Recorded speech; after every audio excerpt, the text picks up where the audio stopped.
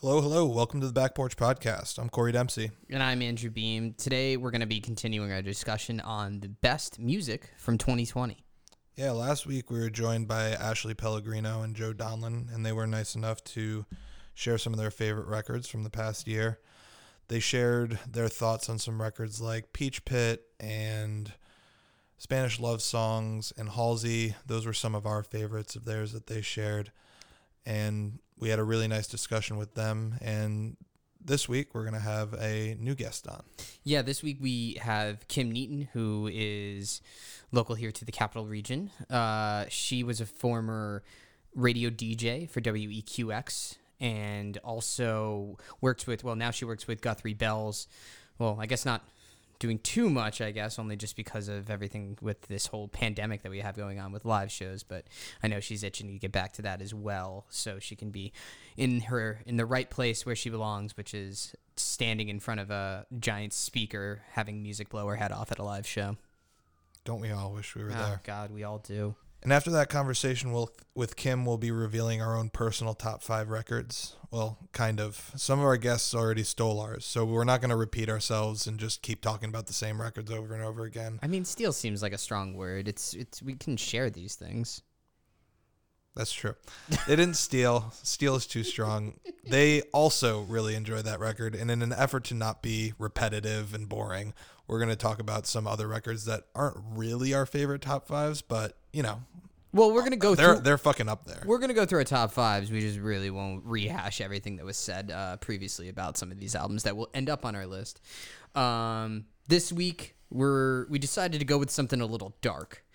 We actually can drink this time around because we didn't go on like a 3-day bender. So that's good. It was just a 1-day thing. And it was a few days ago, so we're feeling okay. Great today. I feel great. Yeah.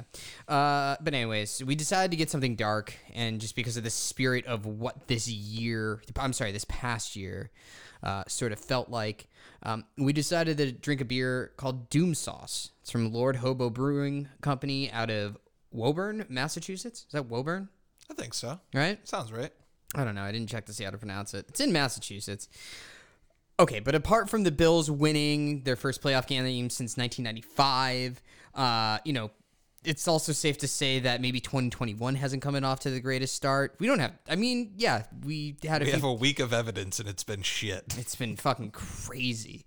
But the Bills did win their first playoff game since 95, so we actually even have stuff to look forward to.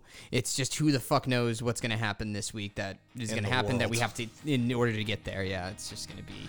It's going to be a bit of a mess, maybe. All right, let's get to the music, Beam.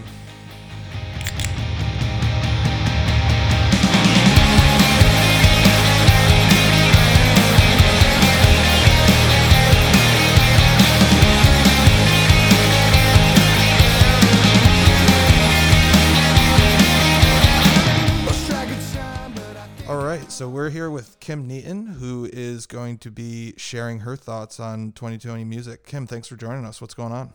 Oh, thanks so much for having me. It's, I'm excited to be here, but it was kind of tough for me narrowing it down to the top 5, I think, as it always is for people when it comes to the end of the year. Yeah, you said you just kind of like ripped through albums this year as opposed to just like actually just sticking sort of with one. Yeah, I think just, due to the pandemic and stuff and, our, just the way we went about our daily lives for a lot of people were so different. I think most years I get certain albums I really love and I'm driving around more and I'm just like, oh, let's go back to that album. And I kind of spend more time with one album and like really dig in. But this year, I think just my listening habits changed. I was home a lot. I have a record collection with like 1,000 records.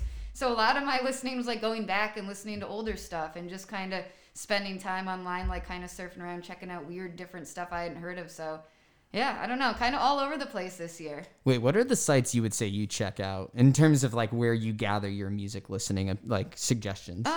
I think Spotify does do a good job with suggesting stuff on the playlist built for you, but Bandcamp has been huge for me this year. My husband and I have an account and he searches out a lot of like weird different stuff that I'm not into as much, electronic and really heavy metal and stuff, but they're really good on their homepage. Just like their featured artists can be smaller bands that you've never heard of from like weird genres and stuff doing really cool stuff. So some of the stuff we've listened to a lot this year have just like popped up on the Bandcamp homepage and been stuff that I became a fan of, and then, you know, go buy their records and stuff. Bandcamp, I think, is a really good outlet for bands. I've been hearing it more and more, and I just feel like I don't give it enough, I don't know, enough attention then. I love Bandcamp. I think it's such a great platform, and especially the way that like you're basically giving money directly to the artists, and I think that's so great the way that they have it set up in that way.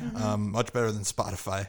I always hear these horror stories from bands and artists about like I saw this thing about someone created this app about listening hours and how that translated to royalties for bands, and it was something like 140 hours was like $16, and that's it. And like they spent 140 hours with that band, and it was like, wow, that is not the best return. And like Bandcamp will like nudge you, like, you've been listening to this a lot. Do you want to like buy something from this band? You know, so but yeah, you know, and the usual websites, you know, I'm searching around Consequence of Sound and Pitchfork and stuff like that. And I always watch Anthony Fantano on YouTube too. He's like one something. guy. I know I don't always agree with him, but I'll definitely go to him for like what stuff that maybe I've missed that I should check out. I don't always agree, but you know. And I get that. You know, when you kind of went to put together this top 5 list, were there any trends or things that you noticed and like what you were gravitating towards, or what really interested you in the albums this year? Yeah, I think the albums are all a bit different, but you know, I have the new Thundercat on there and the new Khruangbin, which have both been acts that over the last 3-4 years I've really fallen in love with. So I don't know if it was, you know, like, oh, this is a familiar thing that I know I like, but I think I gravitated towards those and spent some time with them, but I appreciate them and also the ways those bands, you know, those acts have kind of grown and evolved too. The one band I have on there that's a lesser known band, Melted Bodies. That album was something. No, Yeah. I didn't like. I mean that in a good way, but yeah. Yeah, because I mean, you know, modern rock is in a weird place where like modern rock on the radio, like I don't listen to it. It's all kind of like, for lack of a better, exists. Like, yeah, like for lack of a better word, it's like butt rock. yeah. Well, You dude, know? like Foo Fighters, I thought were still doing like some good things, but then the new stuff they have coming out, it's like, oh no, you guys falling off. He goes, and then I just saw the They're trying quote. something new. Well, Dave's like, yeah, we wanted to make a record you could dance to. You know who else did that? Queens of the Stone Age, and look how that went. Yeah, that didn't go over well. But with Melted Bodies, so I'm always looking for new good rock. You know, like I like stuff that's like, you know, more obscure metal and everything, but sometimes I'm like, I just want something that rocks, that has cool riffs, you know, and I'm a big System of a Down fan, and definitely some of the vocals in that remind me of that, but like not too much, you know. It's like they have good vocal melodies sometimes, they have, you know, really cool riffs, and I don't know, it really just grabbed me as an exciting, like different, out of the box rock record. Dude's got some range. Some Yeah. serious range in terms of what he can do singing and screaming. So yeah, sometimes that one just really grabbed me. Like I just want to rock sometimes, you know. Fair. And that one did it. So, what would you say though? I mean, because I know for you, so I know that, you know, former radio DJ, but more so the big element for you has always been live music. Yeah. And I mean, and I don't know if you're going to talk much about it, sir, when it comes to your top 5, but like, were there albums that like you heard this year where it was just like, fuck, like I really wish? Oh man. I mean, Run the Jewels. Yeah, that's on my list. And like I had tickets to go see Run the Jewels and Rage Against the Machine at Boston Calling, and it's just some of those songs when the beat comes in, you're just like, I should have been seeing this, you know, and that's like really heartbreaking. So yeah, that was definitely a big one. But yeah, I mean, any band that I love seeing them live. And I think you were up at Higher Ground when when we Thundercat saw played. Thundercat. Yeah, Yeah. that was just a weird thing where it's like I turned around and I'm like, oh, Andrew Beam is here in Burlington. It brings together just our little community that exists here in the capital region, elsewhere. Yeah. So, and the other thing too, though, just even with the lack of live music, and I know too. So you also work with Guthrie Bell. What was it that you were kind of doing with them, or still doing? I'm assuming once everything gets back to So the last 3 years, normal. you know, after working in radio, I've worked in live music, working up in Burlington at Higher Ground, and then here in the Albany area with Greg Bell of Guthrie Bell Productions, and he's been doing shows, you know, from small bars and clubs all the way up to the Palace last 20-something years in the area. So yeah, when everything happened, at first, it's like, okay, we're taking a break for a month. Let's move everything to May and June. And then quickly we realized, no, that's not happening. And I spent a few months refunding tickets and, you know, so that's what I was busy with. Oh, man. Now it's just kind of, you know, a waiting game, seeing when people are looking to book stuff. And hopefully we can do some stuff with local bands, like smaller scale. Yeah. When the warmer weather hits. Yeah. You know, I was thinking about there was that Dave Chappelle Netflix special that came out where they kind of did it all outside, and I found myself thinking about whether that would be possible, like doing a park show and like just making sure these little pods are all spread out and people like kind of have to stay in their area. I'm sure it would be tough to do, but you know, when I saw that special, that's like immediately where my mind went. Like, I want to see someone in this like setting. That would be so cool. Yeah, I think here we have so many spaces, so many parks, you know, breweries with big fields or whatever, where like you can set up picnic tables, or I don't care, I'll draw lines on the grass with spray paint. Just like stay in your bubble, you know, bring a picnic basket. Like, I feel like there's ways that They've we been can doing get drive-in creative. shows, I feel like, across the country that I feel like Yeah. friends have gone to. Like, I had a friend that went and saw Warren Hayes or something. Yeah. Yeah, I went to a smaller one right at the Jericho Drive-In, just a short distance from here, with a local band, Dr. John, the Love Prophets. So it was like reggae night, and they played a Bob Marley movie, and like that was cool. So I think, you know, just people just gotta get creative. Yeah, definitely looking forward to getting back to some live shows. But For sure. And before we get to your top 5, are there any albums that you want to kind of shout out as an honorable mention, something that didn't quite make it, or something that you just found particularly fascinating, but it's not necessarily like top 5 material for you? Yeah, I think I mentioned it to Andrew, and I don't know if you looked into it at all, because it's kind of a bigger project I found through Bandcamp. The page is called Analog Africa, and it's really cool. This guy in Germany, I forget the whole backstory. Somehow he ended up like in Africa and got connected with these people that had all this collection of old records.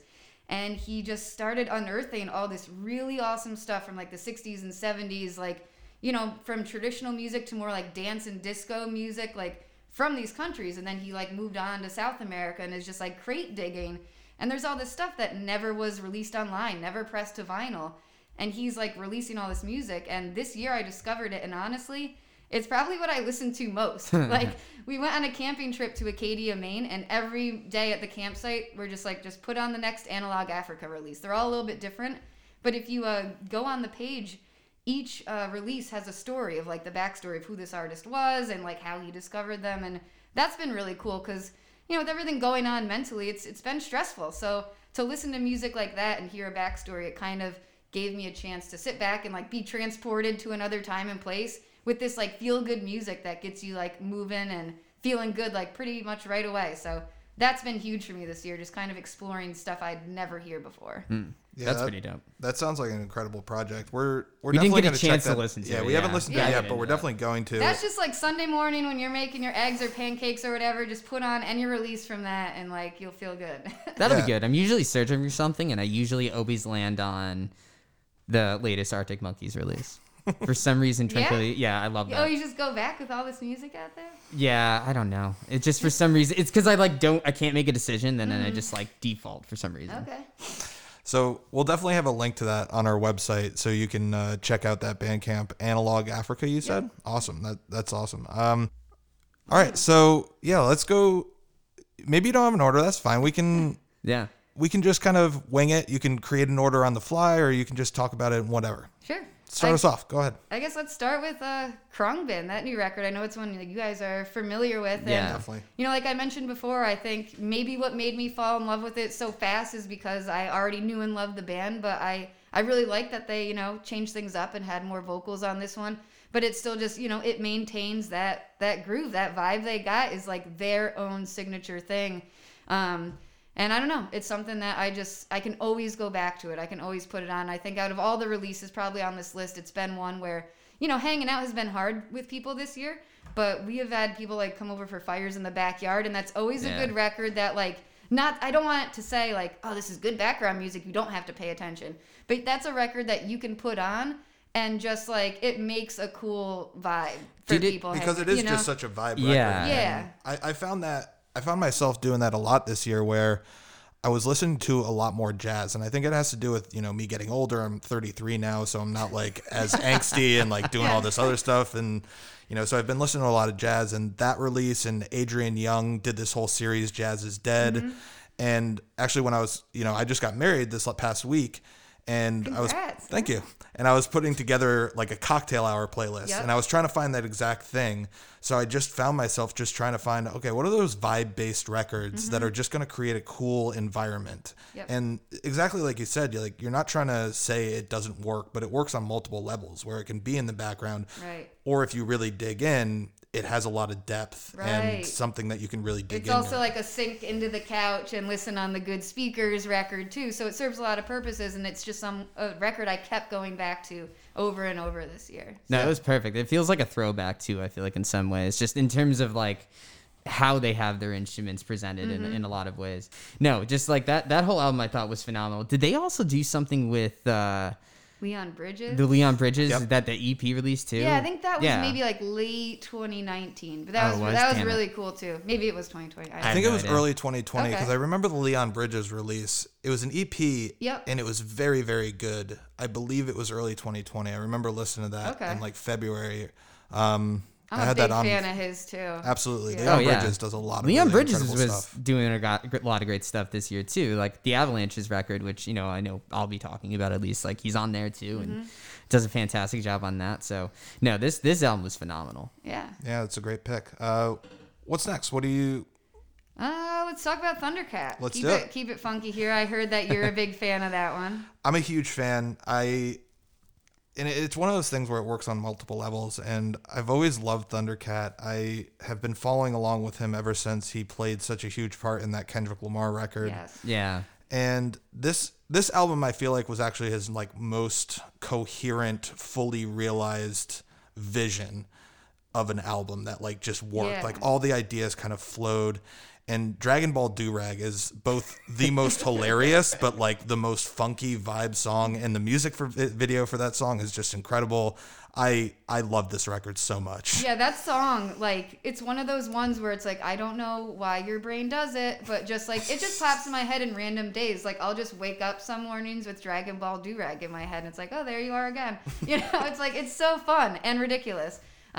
But totally agreed. Like, I've been a fan for the past, few albums, and it seems like it's really all come together here. And I just love, talking about how, you were kind of introduced to him from the Kendrick record. The musicians that he always works with, it's like the new revolution of jazz music kind of. Yeah. And I'm a huge Lewis Cole fan too, and he's got him on a track. It's called I Love Lewis Cole, I think. Yeah. So yeah, I'm just a fan of that collaboration, and Flying Lotus always, anything he does. So I've just enjoyed really following Thundercat's career and these records, and I think, like you said, this one just came together as a cohesive, beautiful piece. At first, I was like, I don't like it as much as Drunk, because I think that one had a few more like heavy hitting kind of songs, but this one, when you took the time with it, I think it really just settled in nicely.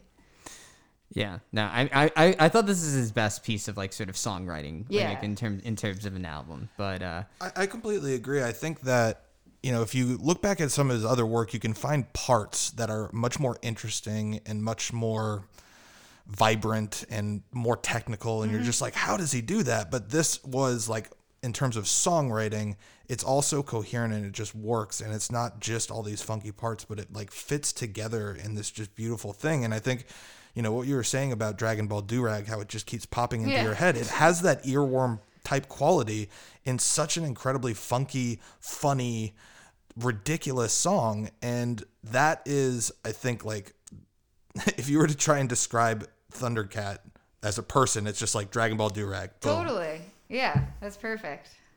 yeah, this is one I would have, in terms of talking about live, I would have loved to seen this one live. Yes. Just in terms of like actually after having seen him at Higher Ground, it's just like It's like watching like that because his personality shines. I feel like the most on this. And I feel record, like too. watching with the show we saw with that trio of musicians he Right. has, it's just like all of you are just like at 10 the whole time. Like there's so much skill.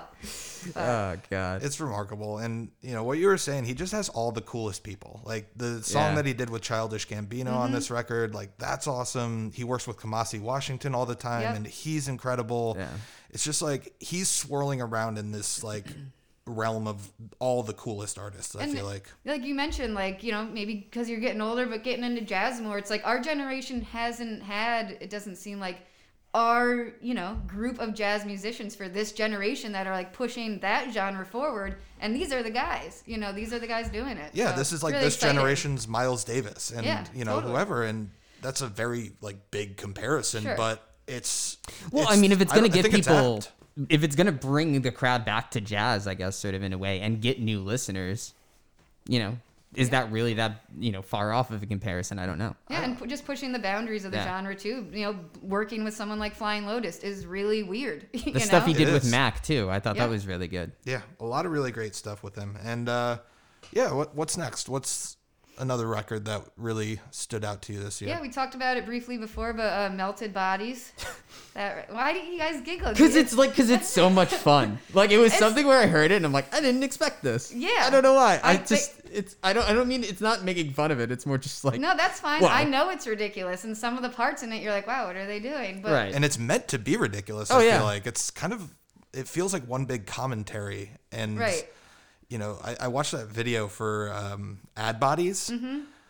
That video is something else. And, I only giggle or laugh because it's just, I giggle because I missed out on it and I'm pissed about that because I wish I had spent more time with it. And I I'm would have like, listened to it more. Yeah. what they're doing is just so cool. Like, it makes Yeah. me giddy. yeah. Yeah, that's like listening. Yeah, the first time it took me a while. I was like, this is kind of ridiculous. Like I mentioned, it's like some of the vocals remind you of System of a Down and stuff, but I think it's just they are bringing a lot to the table with different styles of rock. I think with modern rock, so many bands are like, we have this one sound, and I love all different types of rock bands, but I think it's, it shows a special level of just, skill in their songwriting and stuff that you can take different parts of songs that sound completely different and like make it an album, like just a great rock record that's an absolute ride, sonically. And I think that's exciting. And that's what I was saying before. Like, I think in rock music, it's so easy to be like, this is our sound. We're a more like, indie shoegazy thing, or we're, whatever. But And these it gets guys are like, stagnant when you do that. yeah, I think these guys are just like, we like rock music, heavy music, all different types of it. Let's kind of meld it together, and it keeps you on your toes. That's a show, like seeing that live would be crazy. I think people would be going bananas. It's the type of show that I'm missing right now. One of my favorite things, and then the most unexpected things, and then we listened to it again today, and didn't realize what was happening. So when I was listening to this, I was playing Scrabble with my wife, but I was like, I kept. And was she like, why? What are you making me listen? No, to? she'll She's go to used to it. she'll go to an Every Time I Die show with me, so like we're good on that level. But no, I kept like having to like when it's my turn and I had to think to put a word down. Yeah. This shit's going on, and I'm like, wait, what is going on here? So like it was in this moment where I'm playing, and all of a sudden I'm like, wait, is that the Walkman, the Rat? Yeah. I was like, what is happening? And I had to like check my phone to make sure, because it sounded so much like them. And then it was like into the chorus, we hear a monstrous breakdown, which was Right. which was awesome about it. But then we listened to it again today before you came over, and it was just a breakdown after breakdown, but like a little bit of the Rat in it, and we were like, what is this song? Yeah. And Corey's just like, this is a cover of something, and I'm like, it's the Rat. Yeah. I was just really impressed to find this band and just to actually feel excited about a new rock band. It sadly doesn't happen all the time. Like No. I'm a huge rock fan, and like we mentioned earlier, like rock radio, like what is it even? Like, does anyone care about the 20 years of Disturbed or whatever? Like, we're still doing this. Like, there is exciting rock music out there, people. You just have to like dig slightly, Yeah. Yeah. So that was good. I just like, when I'm driving around, sometimes I just want to bang my head. It's hard flipping through the radio. I'm like, I just want to rock, guys. Like, where is it? So there, I found it. So the one thing I'm curious about, though, I saw ex-local natives as part of the description. Yeah.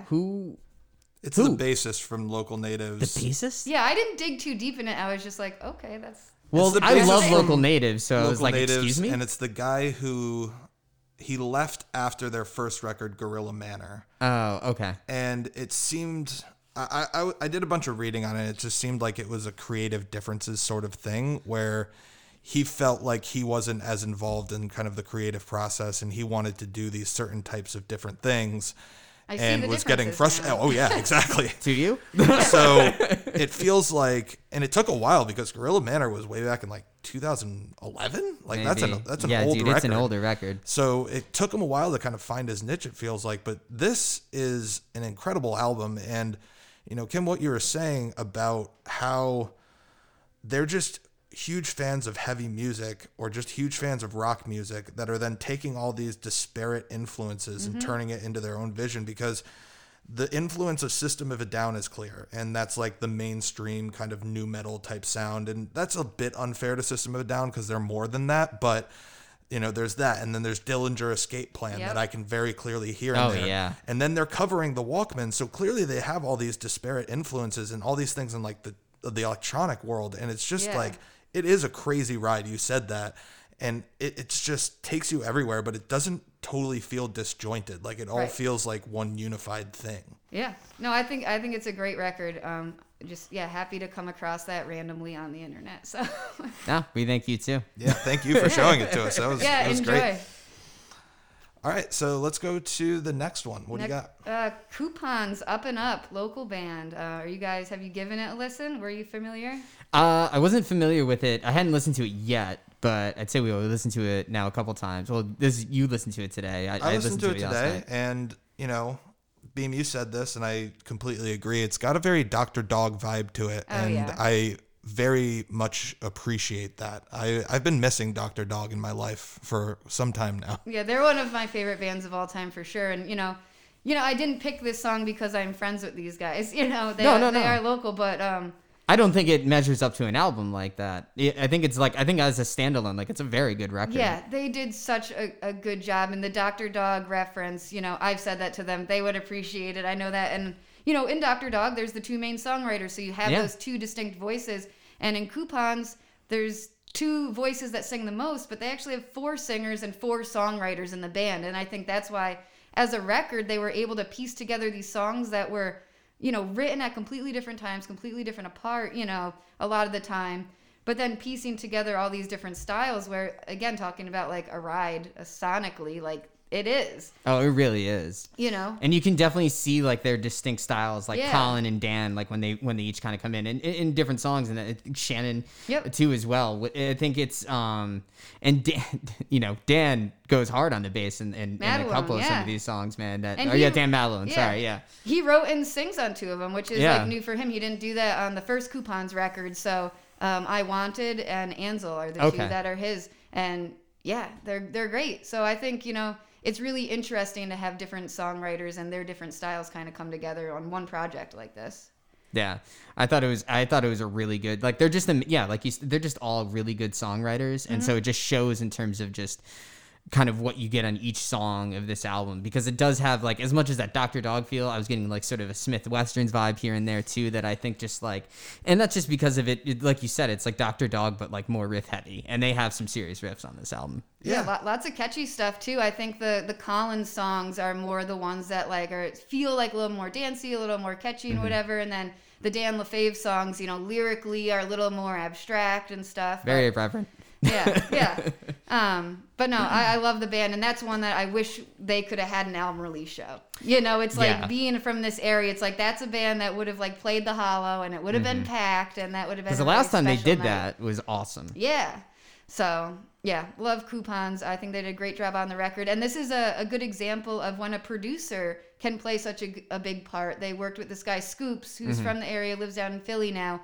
But they kind of consider him a member of the band at this point, almost. Like some of the really unique sounds on there and production he did, like they just kind of let him go for it, and it really tied some of the songs together that maybe normally would have felt disjointed. He was able to kind of, help the flow and everything. So yeah, absolutely. Producers do play such a huge role in rock music, and it doesn't get appreciated enough in rock music. Obviously with hip hop, production is such a huge part of it because it happens like separate a lot of times from the actual rapper who gets his name on the record. But in rock music, like Every Time I Die, when they worked with Kurt Ballou, it's so obvious the influence that it has. And, it's just something I'm glad you pointed it out, because producers in rock really do deserve more credit, and not just the huge names of like, what's his name? Rick Rubin. Yeah, Rick Rubin and the guy from Chicago, Steve Albini. These huge names get thrown around all the time, but producers in rock, basically, they deserve more credit than they get. Yeah. I mean, some bands have big ideas, and to take the vibe that they're going for and be like, I know what you mean, and I'm going to help you get there. Yeah. And kind of what I was talking about with Melted Bodies, how they were all over the place in the rock genre. And people are just like, oh, this is like an indie rock record or an alt rock record. Like the Coupons record takes that idea and like all the kind of a bunch of different styles within it.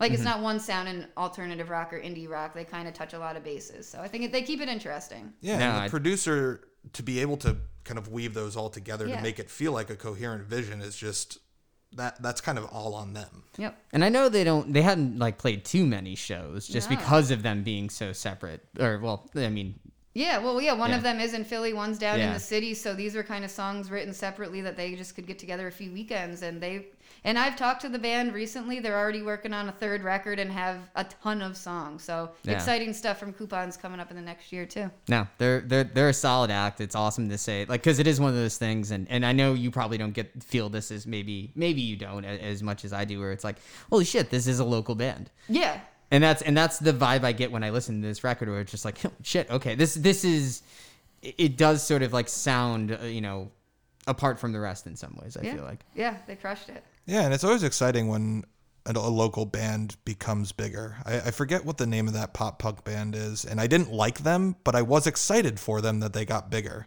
State something. State Champs? Oh, State Champs. Yeah. I was excited for them. I didn't like their music, thought but you I were was like, talking good about- for you guys. I'm I thought you going were to champion you. I thought you were talking about Endicott. No. Did love Endicott back in the day. Great band. I don't know why I didn't think they were that good. I think you're wrong. You didn't see them live. That's why maybe. I did see them live. It's Oh, where you we saw did? Silent Drive. Oh, Remember? dude, It was like the last Trinity Church show. Yeah. Yeah. Great show. Fire marshal showed up. You're Yeah. showing your age now. Yeah. How long ago is this? Fucking 2004. Yeah, this is 2003. 2004. Has to Very be. long time ago. All right, and so let's go to your well, maybe not your number one, I but guess this is number one. I think. and it's our number one too. So Oh wow! See, I went. Let's You just guys put agree. RTJ4. They Yeah. did Yeah. it yet again. And It's not even again. They just like they did it. Now. No, like but this is it. for me, they did it again because after that first record, I was like, I love this. This is one of the best Right. hip hop records I've heard in a while. These beats are crazy. And then with the next 3 albums to come out before each one, I was like nervous. I'm always like this with groups I love. I'm like, I love the last one so much. Please, like, I hope it's okay. I hope it didn't fall off. And like every time, they're just like hitting it out of the park. And here they go again. totally agree. It's just one of those. It's one of those records where I feel like that we kind of talked about just sort of with it was in 2020 and it almost felt like it was made in 2020, but a lot of the stuff that we sort of talk about was actually really written and recorded in 2019, and it's just like they fucking called it. And it's something that I feel like RTJ has done throughout their career. It's Yeah. like all their music turns out to be so prescient because They're like the Simpsons of music. It is. It is like that because they write this record in the year prior, and then the year it comes out, something relevant has happened to what they're speaking about. And so the second verse that Killer Mike does on "Walking in the Snow," and where he says, "My voice goes from a shriek to whisper, I can't breathe," and that's exactly what's happening with George Floyd. And he wrote that in 2019, and it also speaks back to Eric Garner because this shit's been happening for fucking ever. But to be so prescient and to put out an album, it always seems like it just speaks to the moment that we're in so perfectly. Yeah, I remember the first time listening to the record when did it come out? Early June, right? So this was like right around the time of all the unrest across the country. And I remember reading the lyrics to that verse and like got chills. And it's like you think like, oh, they're like predicting the future or whatever. It's like, no, this shit's been happening the whole time. Mm-hmm. You know what I mean? It's like it just took it being on TV for everyone to see it. But like Killer Mike is like saying like this is what we are dealing with all the time. And that whole verse was just like talk about favorite lyrics of the year or whatever. Yeah, to me, that whole that verse. verse is That like whole verse. is that it? And just talking about education, what it means like to go to school and just you're put there. What is it from ages? Ages 1 to 4, and the test scores, and the How they test scores are the determine so lowest, much. and they determine prison population by who's scoring the lowest and who's scoring the lowest, and they're poor and look like me. And like that whole verse is just so incredible and so smart. And on a lyrical level it's that, but on a technical level too, because he switches flows right in the middle of it, and he's got the really slow delivery, and then it like breaks with the "I can't breathe," and then he comes back in and he starts delivering it super fast.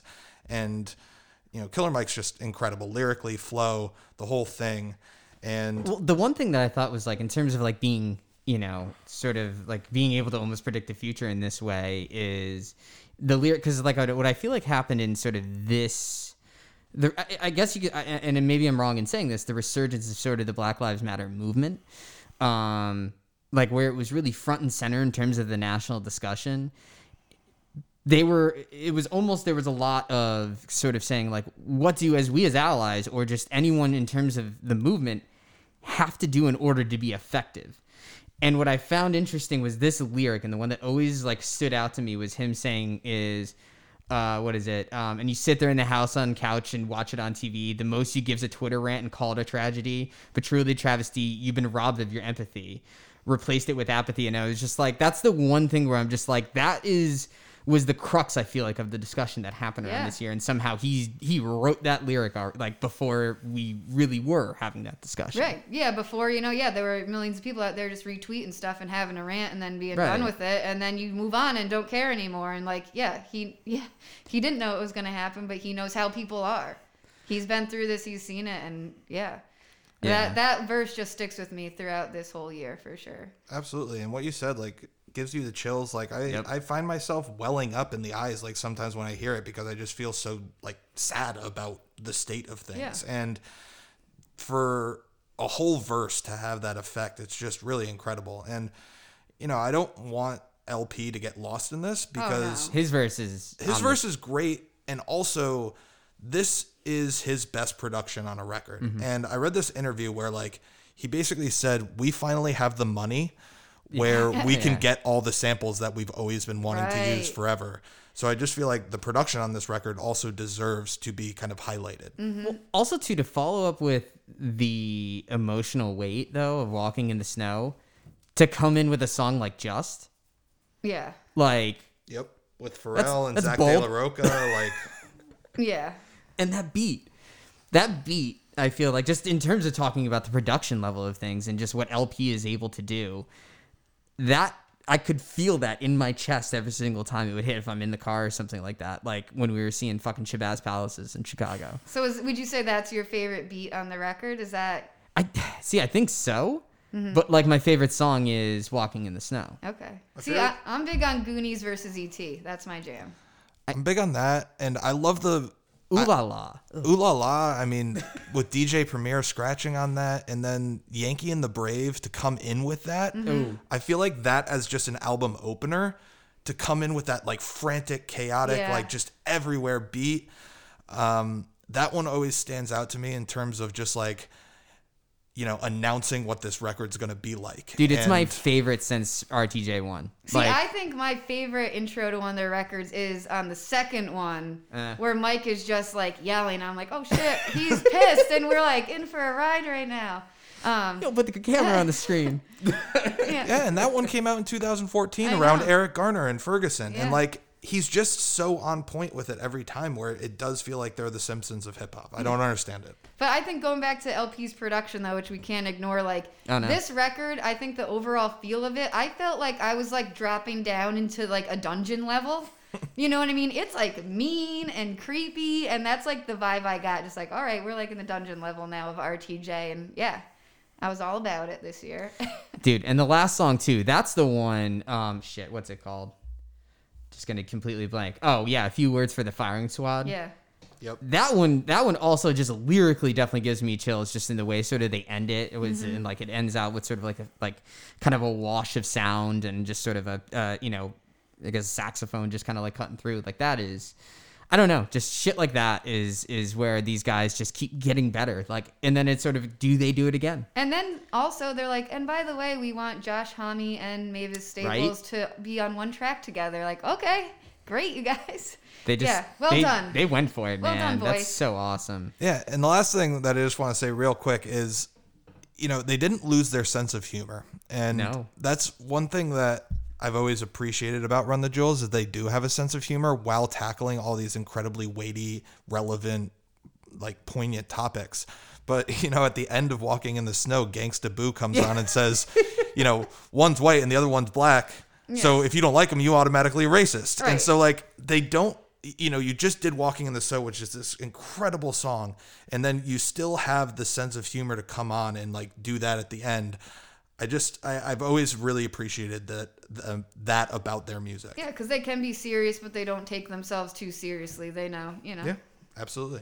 Did either of you guys watch the live stream they did? Yeah. Yep. That was so cool. For not having concerts this year, they just put in all the effort, man. You could tell they thought about that long and hard and were like, this has to be unique. We don't want to be just on just a regular ass stage with lights or whatever. It's like, how do we make this interesting for someone sitting on their couch? And they totally nailed it. I think the thing about it too that made it unique is, and maybe a lot of people in the beginning were just kind of doing shit for free, but they did it for free while everyone else was charging and stuff. Yeah. And I think that's sort of fascinating. And I think that's always been about what this band has been about, where they work within the system, but they hate the system. But they're like, listen, but this is what we have to do in order to, be able to be successful through it and be able to change things. Yeah, and to get their message out there. They know how to play the game, but they also know how to still fuck with the people in the game while they're doing it. Like a album, or rather a music video like Ooh La La, making all that commentary. Dude. Like taking all of their money to make that video and then essentially burning it all. Like, good for you guys. Fucking love RTJ. Yeah. So much. Yeah, that is when it comes to live music. And I think, Kim, you might have just stumbled on a new episode for us, the top 5 live streams of the past year. Ooh, That's actually because the Every Time I Die live stream and the way they made this whole movie essentially hilarious stuff. Yeah, they got extra time on their hands. I mean, you can make a movie now. Yeah. They basically made a variety show, but like also disguised it as like a telethon. It was one of the most hilarious things I've ever and kept seen. bringing on all these artists like Manchester Orchestra and Adam Lazzara to debut songs, but then they didn't actually debut songs because like they'd random fuck up shit the would tape happen, or it was just hilarious stuff. Well, I don't know if it's available for stream. They did it for like 48 hours or something like that, or 72 hours. See, it's just like a show. You had to be there, right? Or you missed it. It actually kind of was, which they did some live performance stuff, but they had like Andrew Dice Clay, Mark McGrath, who looks terrible, looks absolutely awful. Me in 6th grade, Kim thought he was like the hottest man on the planet. Fair enough. Fly. What a song. Well, Kim, right, thank you so much for joining us and doing this. Awesome. I know that was a little weird tangent, but yeah, I love that I ended on a Mark McGrath. Thank you for having me. Yeah, absolutely.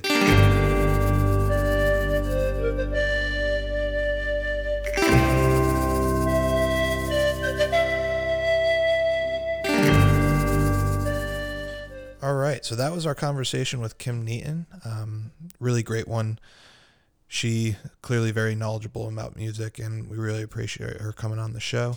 And as always, somehow introduced us to more albums that, as with our other guests, introduced us to albums that I wish I'd been listening to more in 2020.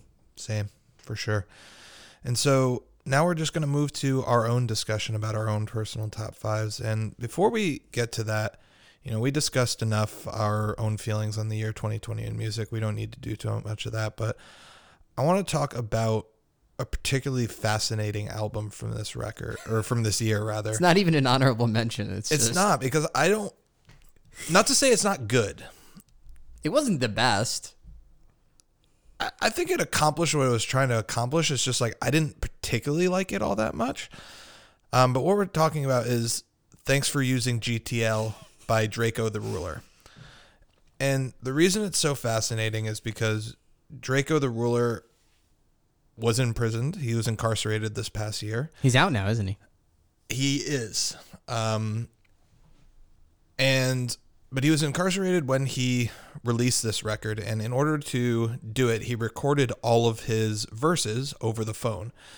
And, this isn't the first time that someone's recorded songs from prison. And this isn't the first time that's happened. But it's the first time that it was done like this, where the intros and outros to the songs included the actual prison recording system, and it sounded like it was being done over a phone. It was like hearing Produced by Harry Fraud, but not. It was just Thank You for Using GTL.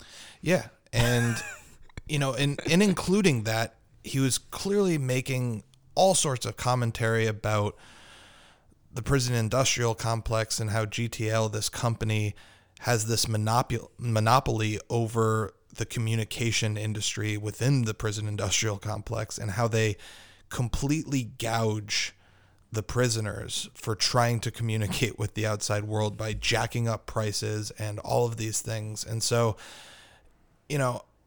it's just a fascinating record and a really cool statement that he made.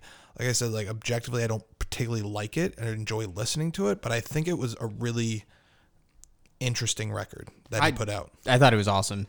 It's absolutely why we needed to include at least a shout out of it. I mean, yeah, he even touched on stuff even too, just about street life. Absolutely. Which was like in terms of like even the code and what code, and like he's in there. What code are we living by, kind of thing. So I thought that was interesting too. It was, was it the best or was it particularly good? Maybe not, but you know what? I still enjoyed it. Yeah, and if you haven't listened to it, give it a listen. It certainly, listening to it and then reading about it, because I was so interested in what I was hearing, was just a really kind of eye-opening experience about his own issues within the criminal justice system, and a really smart way to make a comment about the prison industrial complex, and just overall a really fascinating record. I loved it. Beam, what are some of your honorable mentions here before we get to the top 5? So I think it was one because I was really hoping that this band was going to deliver a really good album when they released it this year. I think they did release a very good album. Not enough to make my top 5. My favorite and yours, Corey, Deftones, Ohms. I think that this was kind of like, it wasn't, sort of the heavier side of, say, something like White Pony. It was definitely obviously this more sort of matured version that they've been going through. It even kind of not too much of a departure from, say, something like Diamond Eyes, which was another album of theirs that I truly love. But it's one of those ones that kind of comes back around, and one that I was able to spin a few times. It still had that old classic sort of like heavier kind of aggressive style that Deftones has, while also kind of playing to a more vulnerable, still sort of that airy kind of spacey sort of side that they like to explore a lot kind of in the future, kind of more recently here. So I thought it was a really solid record, and it was a really good rock record for the year. I didn't hate it. I'm not the biggest fan of Deftones, but I will say that it really did catch my attention with the first track on that record. They do good introductory tracks, I will say. Absolutely. And, I was just grocery shopping and I had my headphones in. I was listening to my records for the year, just kind of pushing through them. And this came on and I was just, whoa, what the fuck is this? They don't keep that energy. Sort of the issue. That's why. And then I kept listening to it and it was just like, nothing ever matched that energy. Like there was a song or here or there that caught my attention again, but overall I kind of just ignored it. But I will say that first track really caught my attention, and I've returned to that track quite a few times on some of my playlists. I do enjoy that one. Yeah, Genesis, I mean, that's a great track. I'm trying to think of the other ones too. The Link is Dead is a really good one. Error is another really good one. I think Ohms, the last song on there, is really good. But again, kind of as you pointed out, it had songs. It wasn't their best sort of full cohesive, and in terms of other albums, not the best. So, yeah, all right, let's hear one of yours. Well, so my honorable mention kind of just got elevated to number 5. And the reason for that is because... Just now? Well, yeah, because Kim just discussed our favorite record of the year. Oh. Our favorite record of the year is Run the Jewels 4 by Run the Jewels. We're not going to repeat ourselves and talk about it again. So you're just going to take it? Okay. Yeah, I'm just going to elevate it. I'm just going to elevate it to the number 5 slot. Everyone knows that's our favorite record, so I get to talk about this one. I know, as but I feel 5. like it just stays at number 1. It's a list. You can't just bump something in the... Oh, my God, again, with the broken fucking rules. I get to discuss another album now, so I'm going to... Well, it's the same thing if I do an honorable mention. Whatever. If you're going to do that, then I will say the other two that I would have included in here, Freddie Gibbs' Alfredo, though we did discuss it with Joey. A fantastic album, and as Joey mentioned, it really brought it back to sort of the vocals. It brought it back to the flow. It's just letting Freddie cook. And then my other that was in my top 5, but then Joey also had to share us his list, and I think also another record came out kind of at the end of the year that sort of changed my list, so it bumped it out of the top 5. But Man's Dream Hunting in the Valley of the In-Between. I know I mentioned it on with Kim. It was just it was a fantastic Man record. It was again it had sort of that style that that craziness that Man always kind of brought, and that was sort of very prevalent in their earlier stuff. But it was the much more mature version of that. It's like they found the sweet spot of everything, and it was like their first album, I think, in like 7 years. So I thought they did a really good job bringing it back. But it's been a long time since they put out a record, and this one was very, very good. Very good. Really enjoyed it. Yeah, again, an album I would have loved to have seen live, but what are you gonna do? All right, so I guess you're number 5, Corey, but your honorable mention. Whatever it is.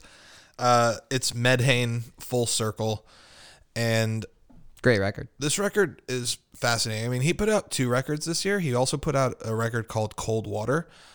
I also really enjoyed that one. I didn't enjoy it as much as Full Circle. And what's really cool about this is it's 8 tracks, it's 15 minutes, and it's a really kind of fascinating commentary. And I was reading this interview from Complex that Medhane did, and he had this to say about the record. He said, "Full Circle is essentially a tribute to my ancestors, the ones that came before me. It's a reflection of the ways in which my peers and I comprehend and maneuver through the hellscape that is 2020 and draw from our surroundings and past experiences to grow and move forward." And there is a lot of that on this record, but the lyrics are also very abstract. And very bizarre, honestly, and difficult to follow at times. But what's so cool about Medhane is he's so non-traditional in his flow and the way he weaves in and out of his beats. It's very experimental in his rapping style, and a lot of the times it's just like spoken word poetry where he's just kind of creating his own ways to move in and out of the beat. And he keeps it very simple with those beats and very open, and it just allows it to be very exploratory. And it's just fascinating to me, the way that he put this 15-minute 8-song record together. And it, the fact that it is only 15 minutes, like I listen to it sometimes like 3 times just right back to back. And it's a very, very cool record. I really enjoyed it. I need to return to it more. I did really like it. I thought it was a very good record when I listened to it. It wasn't just one I returned to, but solid. Definitely deserves a mention. Yeah. So what's your number 5?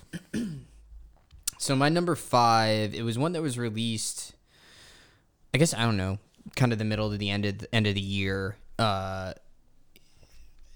Avalanche's "We Will Always Love You."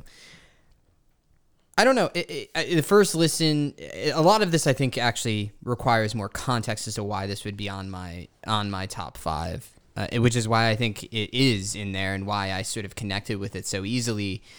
It basically was coming off, I don't know if it was like the week after or if it was during. I think it was the week after. Yeah, definitely was the week after. My family went through quite a bit sort of at the end of the year here. We had to put down the family dog. Of 12 years, sort of suddenly, which really sucked. And in that same week, in the same day that we both found out that, like, that my dog was going to have to be put down, or in the same day, it, also found out that my grandfather basically was going to be on the decline and probably would be, he probably will have passed away by, the end of the week sort of thing. So that ended up eventually happening. Other family drama happened. And, I was going to and from work.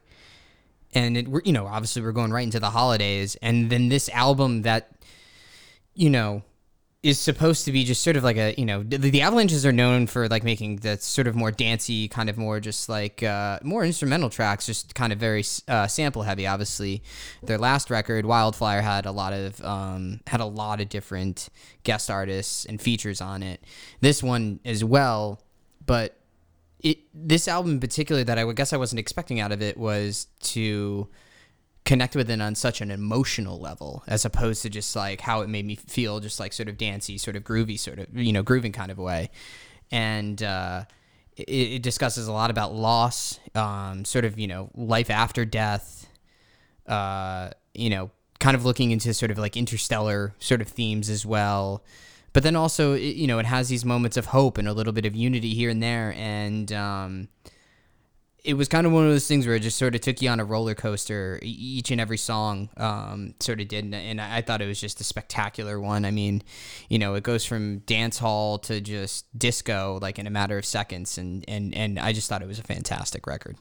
Yeah, I completely agree with you. And I think that it is so all over the place in terms of, and this seems to be a theme in a lot of the albums that we're discussing. It's so all over the place in its influences and what it's using in terms of production, from dancehall to more vibe based to really, kind of electronic techno influence beats. Yeah. And it is all over the place, but it feels coherent. And it feels like it completely flows from one track to the next. And it's because within one song, it will switch 3 different times sometimes. And they have these like great ways to combine those experiences and different feelings, even in one individual song, but also across the whole record. Well, and the way they're able to do it across a whole record. I think I saw one in Alex on it. It was just that it's long. I think it's a little more than an hour long, but that it didn't feel like that it's paced very well. And the reason why too, I think, is because of the interludes that they had that made you just go seamlessly from one song to the next, where it was almost kind of difficult to sort of actually recognize when you were on a new song. Because everything did just, like you said, it was so many different influences on one record, but it flowed so well together that it almost felt like, you were almost kind of listening to the same song. Yeah, I don't know. And just to the way that it starts out with Ghost Story and how it's someone calling from the great beyond. And it's chilling. Hey, sorry I left so suddenly. I just wanted you to know I'm okay here. Like, just suffering, while it may just have been a dog, and also then my grandfather, suffering loss like that made me sort of think about that. And for some reason, it just felt heartbreaking when I heard it. But immediately I was able to connect with it. And then just the way everything else goes, I mean, even Running Red Lights with Rivers Cuomo, I mean, that song, that one's kind of more vibe-based, I would say, more than anything else. Absolutely. But you almost feel like it couldn't have been anyone else but Rivers Cuomo voice on that. No, for sure. And I think what you're saying about how lyrically you were able to connect with it, it's crazy that a record by the Avalanches could do so. Something that is so recognized for its production and so recognized for the way that they take all of these different samples and the arduous process through which it takes to stitch all these different things together. And the lyrics do stand out. And one of them ones is from Gold Sky featuring Kurt Vile. And he comes into that first verse and he just says in this very conversational tone, "I got to tell you, I'm feeling just the minimal to maximal amount of shattered by life." And I was just like, yep, that's about it. Yeah. And it's very funny. But also like very much like, yep, feeling pretty shattered by life right now. Yeah. Well, then Kurt Vile and that drawl that he has, and it's just it's perfect. It fits it so perfectly. It's an awkward song, but it's just like it fits perfectly, sort of in the mix of everything. And then also too, Denzel Curry's verse. Love that one. Was it here? Take care in your dreaming. I mean, to open it up with 2011, my name came alive at the same time I planned my suicide. Like, Jesus Christ. Like, he goes in on it. He bears his soul on it. And I think that that's just sort of how this record felt in general, that people just really kind of got after it and really bared, sort of all of their emotions in this record, whether it be sonically or lyrically or however. Yeah, and I've always been fascinated about how this kind of works, where the Avalanches don't write any lyrics. They're just producers, and they get all these people to come in, and to have them come in and just do this great lyrical work is really crazy. It's like, it's not even your song, but you're coming in and you're really feeling it and just like, yeah, I gotta share some shit over this. And I find that very cool, and I don't know how exactly it comes together, whether... Well, this is kind of interesting, is what I'm just reading. This is on Genius. It's saying it's via Apple Music. So when talking about this song, where is it here? Yeah, Robbie Chater, I guess a member of the Avalanche, said it's kind of a melancholy song. Sometimes it sounds upbeat to me, and sometimes it doesn't. It was an incredible moment in the studio from Denzel Curry. We spoke quite deeply about my personal journey and what the song meant to me, and unfulfilled dreams and a journey from darkness to light. And to see someone around strangers be open and vulnerable and really tell a story from the heart was really moving to watch him do that. So I guess it just kind of must be a collaboration, just sort of through a discussion of just like, this is the vibe I'm going for in a song. And Denzel Curry rise to the occasion and met what he was going for. Absolutely. Really great record. And this was the one in the last month or so that I've listened to the most. I've probably listened to this all the way through 7 or 8 times. It's oddly good background music too, but like if you're able to just sit down and listen to it. Yeah, it works on multiple levels in that way, like we discussed. All right, so I'm going to go to my number 4, if that's okay. Excuse me. Well, I'm just asking, are you done? So my number 4 is St. Cloud by Waxahachie. And I spoke about this a little bit earlier, where I found myself getting into these dark holes with music, and I was feeling bad about things in the world, and so I'd listen to these sad records and kind of be stewing in my own self-pity, and then I'd snap out of it and be like, the fuck are you doing? This is not helpful. Let's listen to a happy record. And the one I returned to and went for almost every single time was Waxahachie, St. Cloud. And I just feel like it was such a airy, wistful kind of record that, and that's not to say it wasn't like meaningful or emotional, but it was just such a perfect record sonically and musically that it always just kind of transported me and made me feel good and made me feel like I was floating. It was something that I would often just sit on my back porch and, just have on while I just kind of stared at nature. And it was beautiful in that way to just accompany that. And I just sit and look outside, and it was wonderful. And, I really appreciate what she was able to create on this record, because I've been following along with her for a very long time now. And this is by far, I feel like, her best, most coherent record. I feel like she's finally put all the pieces together. I've always enjoyed her stuff, but I enjoyed them in bits and pieces. And this one I would just put on all the time to make me feel better, essentially. No, I really enjoyed this record. It could have been close to in my top 5. Obviously didn't do an honorable mention, because what the fuck's the point of that when you're going to have it in your top 5? But it's one that was a standout for me, and one that I returned to quite a bit as well. The music did just make you feel good. It was just very well done. Absolutely. Very well written. And it just stood out as a very good album. Yeah, absolutely. And I mean, the lyrics do deal with some really cool stuff. I mean, one of my favorite songs, probably my favorite song from the record, is called Lilacs. And on the opening of that, she says, I wake up feeling nothing, camouflage the wavering sky. I sit at my piano, wander the wild whereby, and the lilacs drank the water, and the lilacs die, and the lilacs drank the water, marking in the slow, slow passing of time. And I just felt like while I'm sitting there in quarantine, and time does seem to be passing by at this fucking snail's pace, and I just go outside, and she's talking about the lilacs drinking the water and then dying, and it's just I'm like, right there with her. I'm there with you. And it just felt like I was hanging out with her while I was doing that, and she was just singing to me right there on my porch, and I was like, you know what, this is fucking excellent. Thank you for this record. No, wonderful album. It was a really good album out of 2020. Yeah. What's your number 4, Beam? So mine it's a collection of songs that had already been written and released, but Sturgill Simpson's Cutting Grass Volume 1. Basically going into his back catalog and taking songs that he basically said, and I kind of always thought this was funny when he said it, was songs that he said were already bluegrass songs and turned them into bluegrass songs, like just literally did it. Something that I guess someone challenged him to do during quarantine, and he's like, fuck it, I'll do it. And he did it, and he got a really great group of bluegrass players to really transform the songs, and some of them even got elevated, I feel like, in a way. All Around You, that was like apparently one of my most played songs of 2020, and it's just one because like I know it's the first song on the record, but it's also like one that I thought was a true standout on it, that it was one that I thought was actually really sort of improved by being in this sort of medium. Other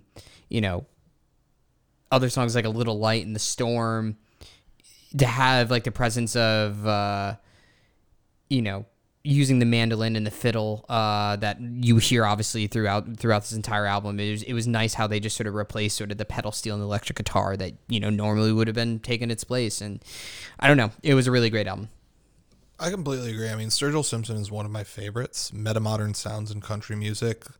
I still return to it often. It's a 2014 release of his, and you know, I'm still constantly listening to that record over and over and over again. It's just so great. And I think this project in particular just speaks to Sturgill Simpson's just raw ability as a musician, that he can take his usual kind of psychedelic country style and then simplify it down to the bluegrass version of that and still make it good. It's not just like, it's not just this empty project like, oh, I'm kind of bored and kind of working on some things, so I'm just going to make these bluegrass songs. It's fucking good, like very good. And like you said, he elevated some of the songs from their original form, and that just speaks to his ability as a musician, as a songwriter.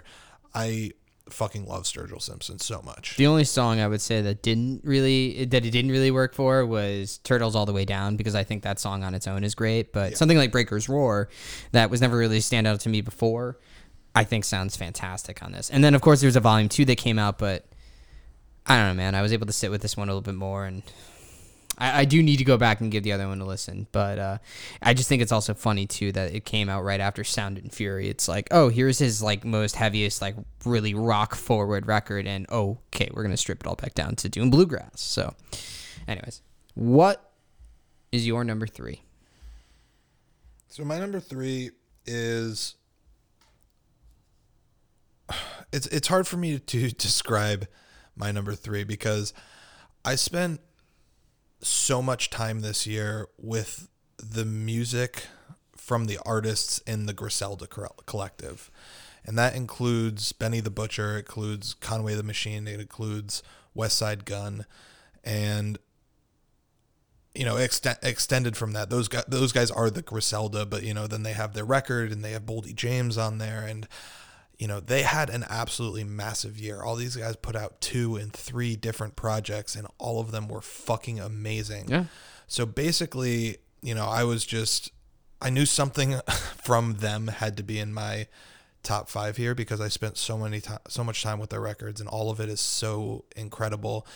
And, you know, I discussed what I liked about it so much when Joey was discussing Alfredo, and how, you know, these are true rappers in the sense that their flow, their lyricism, you know, the way that they create music is such a throwback. And there's this really great article, NPR, on how Griselda basically made their career based on this idea of being your favorite rapper's favorite rapper. So whenever someone asks a rapper, like, who's your favorite rapper, they're trying to be the person they talk about. People who really know rap, they love Griselda. They rock and fuck with Griselda. And so the one I ultimately chose was West Side Gun for Paris. It was the one that came to me first this year, and that probably had something to do with it. Right. I spent the most time with it. But I also think it has the 2 best individual tracks from any of those Griselda releases, and that's 327 and George Bondo. It's just really, really incredible stuff. Yeah, I mean, what's funny is that I kind of arrived at the Griselda collective separate and apart from you in my own way, and it was through Conway the Machine, and yeah, this album though in particular, because then after we had this discussion, you're like, well, then this album, I knew I had to give it a listen. And yeah, these guys nailed it this year. Well, 2020, I guess.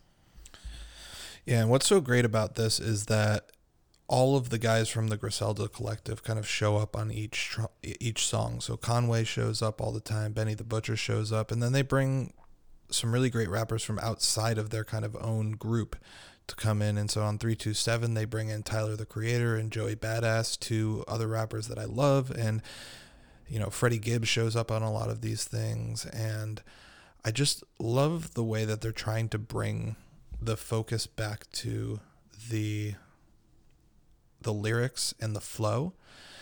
And Joey talked about this a little bit, about how there's kind of space with the production of these records. And one of the fascinating things with the producers that they work with, the main Griselda guys, is that they don't actually use any samples. It's all live instrumentation. Yeah, it blew my mind when you said that. Yeah, and, you know, playing live piano and looping it, and just completely non-traditional production in terms of like what's in these days in the mainstream of rap.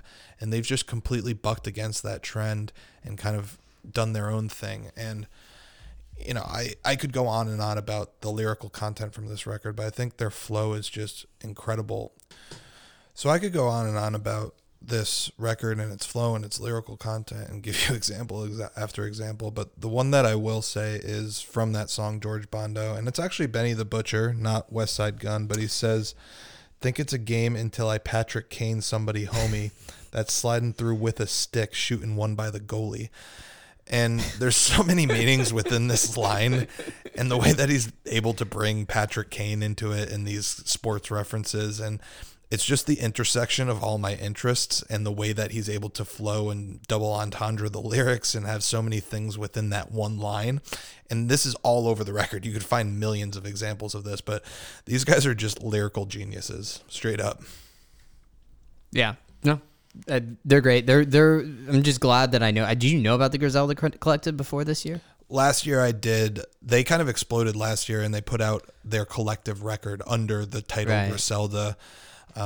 But West Side Gun, Pray for Paris, that, so I'd heard that last year, and then I heard Griselda or West Side Gun, Pray for Paris, and then I just kind of got obsessed and started listening to all their stuff. And there's this one song, Mozambique Drill by Mock Homie, who is also a part of the collective at one point. I don't think he is anymore, but they are doing some really fascinating stuff. And bonus, they are from Buffalo and Buffalo Bills fans, so great guys. Love these Any dudes. band or any sort of musical act that's from Buffalo, you already get a leg up, for me at least. So when I heard they were from Buffalo too, I was like, oh shit, now I have to listen. Absolutely. Let's go with your number 3. What is it, bro?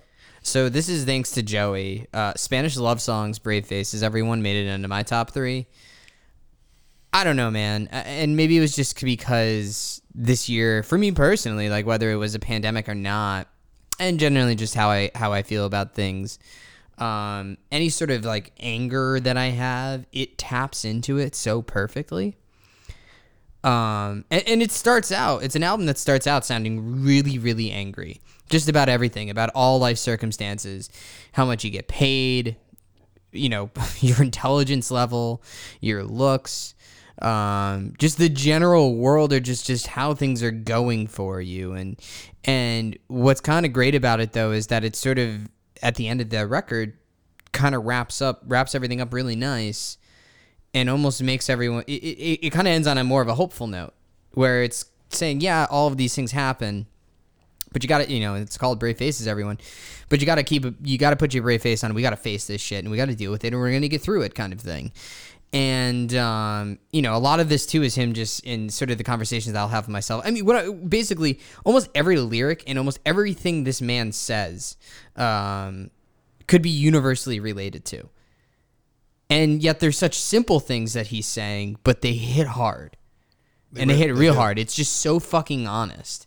And yeah, his voice too, and the way that he delivers things, it has this quiver to it, this desperate tremble to it that, again, is also relatable. I thought it was just a spectacular. You feel the emotion when he's singing.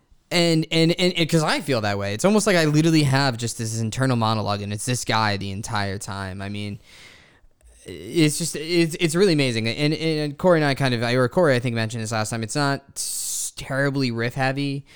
It very focuses more on chords, but like those chords drive home the emotion of things. But still, here and there, there's some, you know, really nice riffs. You know, in terms of, let's say here, oh yeah, Losers 2. The riff on that, it does have this really good riff where it's like, it's a standout on it. And the rest of the song, of course, has this sort of starting live vibe to it, but obviously it features a guy that's a lot more upset about things. Yeah, for sure. I mean, it's a cathartic record for sure. It's the one that, well, it's not the one that the most captures all those feelings for me. And, well, actually, lyrically it does. But, you know, I think, are you done talking about that one? About the album itself? Yeah. No. Oh, No. Okay. There's Keep going. I'll transition after. No. I mean, there's just a few songs that I feel like I need to point out just in terms of the lyrics itself. I mean, there's the song Self-Destruction as a sensible career choice. It's basically just kind of, that like I can feel, that's something I can really sense with, where it's doubting things that ever going to get bass band or just on current trajectory of how things are going, essentially. It's not a great perspective for someone to have, and it's not a great one that you should have for a very long period of time, but what I think the song does is that it covers just sort of a quick spiral that you could have, I could have sort of, I know, in any sort of moment where just everything's bad. I don't see how this is going to get any better. Like, the lyric, it's like I'm falling deeper and deeper, thinking someday I just need a miracle, need about 30 goddamn miracles, which is, again, very simple, but incredibly honest and just hit really hard. And then, something like I'm so but then also too, it's also, knowing all this stuff that might be going on with you personally, that you're missing sort of the bigger picture of things that are going on in the world. So like the lyric, I'm so preoccupied with my own life, I can't see the world is burning down till we're living underwater. It's, if I don't recognize this now, I need to get out of my own head in order to be able to see what else is everything that's going on until it really, truly fucks me over, kind of thing. And obviously, yeah, it's the best chorus I think I've heard all year. It won't be this bleak forever. Yeah, right. And then of course it gets to the point of saying, it won't be this bleak forever, have you seen me lately, which just encompasses the song perfectly.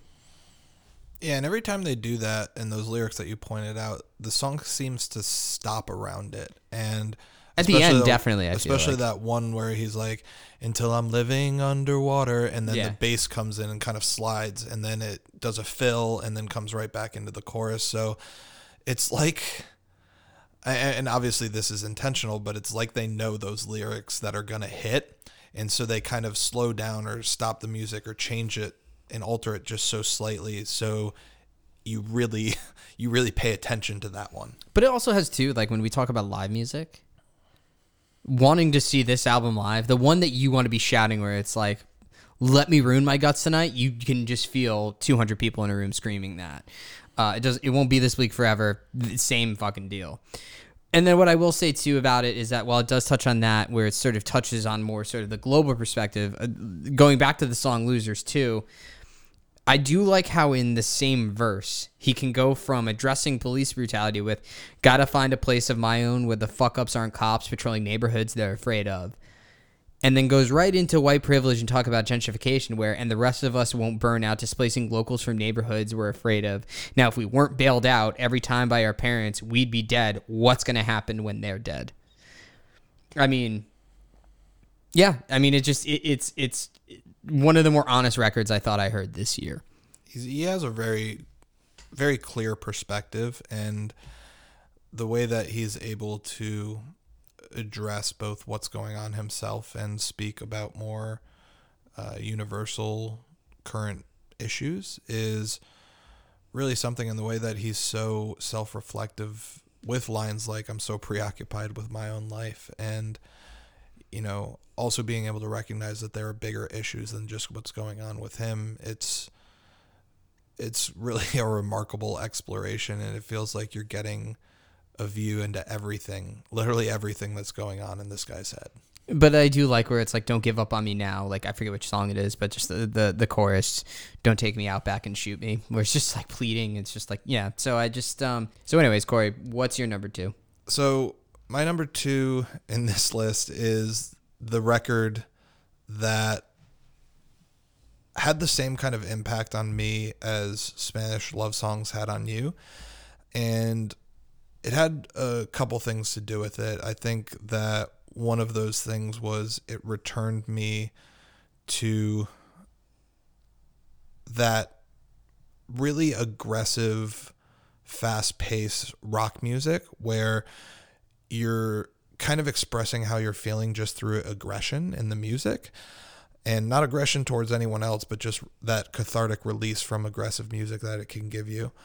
And the lyrics aren't excellent in this record, I'll acknowledge that. It's much more just kind of the vibe and the feeling that it gives you, and that's Doglegs Melee. And there are so many standout tracks on this record. The opening, Kawasaki Backflip, the closer, Ender. In the middle of the song, or in the middle of them, you have Fox and you have War Turtle.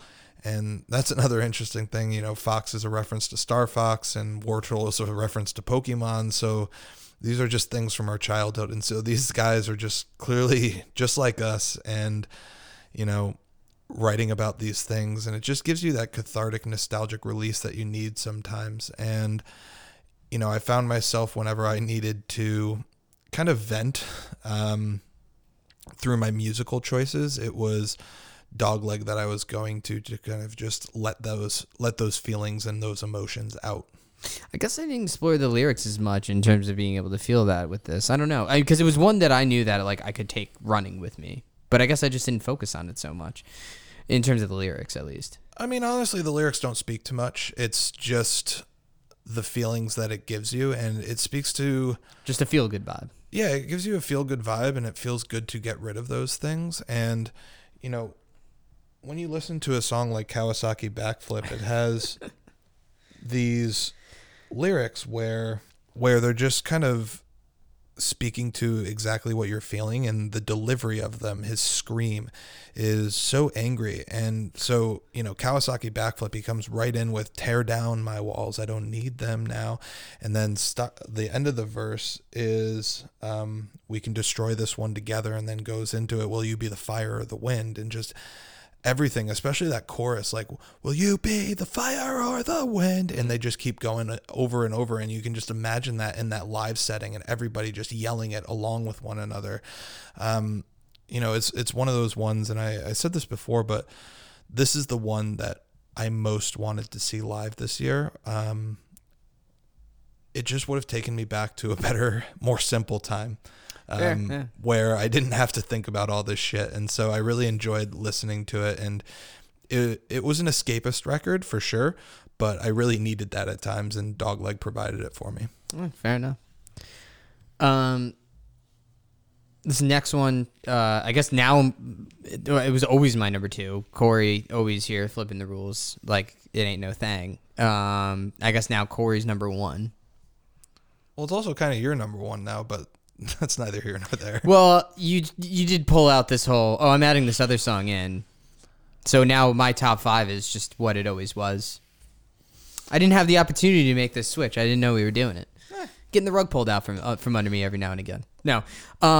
Next one is, I mean, after really looking into the lyrics more too and just understanding what she writes about, but Phoebe Bridgers' Punisher, I thought this album just sonically was amazing. Because I feel like just in a lot of parts it's simplistic, but it's incredibly layered.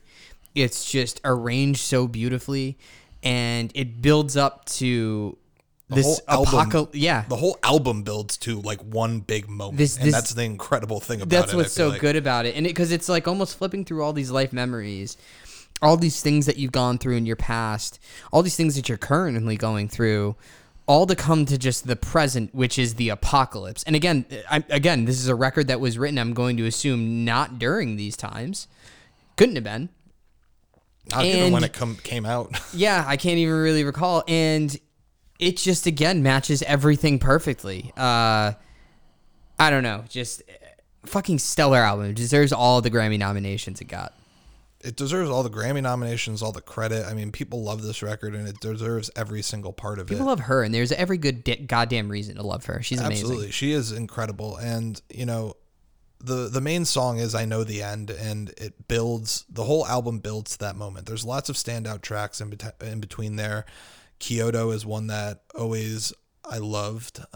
It's not my favorite, but I think it's like, hey, she can write a pop song. Yeah. You know what I mean? And it's a really good pop song that touches on like a very like troubled relationship she has with her father, which I thought is, you know, what a good way to sort of slide that in under these really kind of upbeat sort of poppy vibes. Right. And then the whole record just builds to this one, you know, cathartic scream. And it's on the end of I Know the End. And the verse leading up to that, where it's just this conversational tone, really reminiscent of like Kevin Devine. And, you know, she's just going through all these kind of images, and the imagery she's able to create within that, where she's saying things like a haunted house with a picket fence so I can float around and ghost my friends. And there's so many things within that. Like, she plays with this imagery, but there's also this incredible sense of humor with it, where that idea of floating around and ghosting your friends at a haunted house, like, it's just so funny. And you know, it all builds to that moment where she's saying, like, you know, I see the billboard and it's nothing there, and I guess this is the end. And literally, she does the turnaround and look back, and then it's here, and then it's just her saying the end is here, the end is here, the end is, and then just everyone screaming because it's literally the apocalypse just chewing them inside, or whatever this gigantic blast it is, or whatever. I don't even know. Exactly, and the music fits it so perfectly because it starts out so... The horns, the brass simple. sections that's coming in. Exactly. So it starts out very simple with just the guitar, and it starts to build up, and the drums start to build, and then you bring in the horns, and it's feeling triumphant and like, hey, maybe we're going to get through this. And then it pulls it out like, fuck no. Nope. Comes in with this super chaotic scene, and, you know, everybody... And she brought like 8 different people. Connor Oberst is in there screaming, like 8 different people just screaming, and not words, just screaming like they are dying. And her just going, at the end. It's really... Dude, I mean, like, the other thing, too, I still love this lyric because it always stands out to me because it just feels like the epitome of our downfall. Windows down, scream along to some American first rap country song. Like... I don't know why. I just feel like in just those 2 lines, it just sums up everything wrong with us. No, and it's, again, that sense of humor. And every part of it, just, you can picture the people who do that. And it's not a great image, but like... She can create an image very well in each of her songs. Yeah, absolutely. And it's one that's both funny and poignant at the same time. And it's incredibly honest. Every single part of this record, and... I think what's really, I think the best thing about it is the composition and how the whole thing builds to this ending moment. You know, the songs do work on their own, but the album also works as this one kind of unified vision building to a moment. And that's what's remarkable to me about the record as a whole, is how she was able to create that. What I'm really hoping is that at the end of all of this, you know, 2020 was a weird year in music. It was a good year. I think there was a lot of good albums that came out.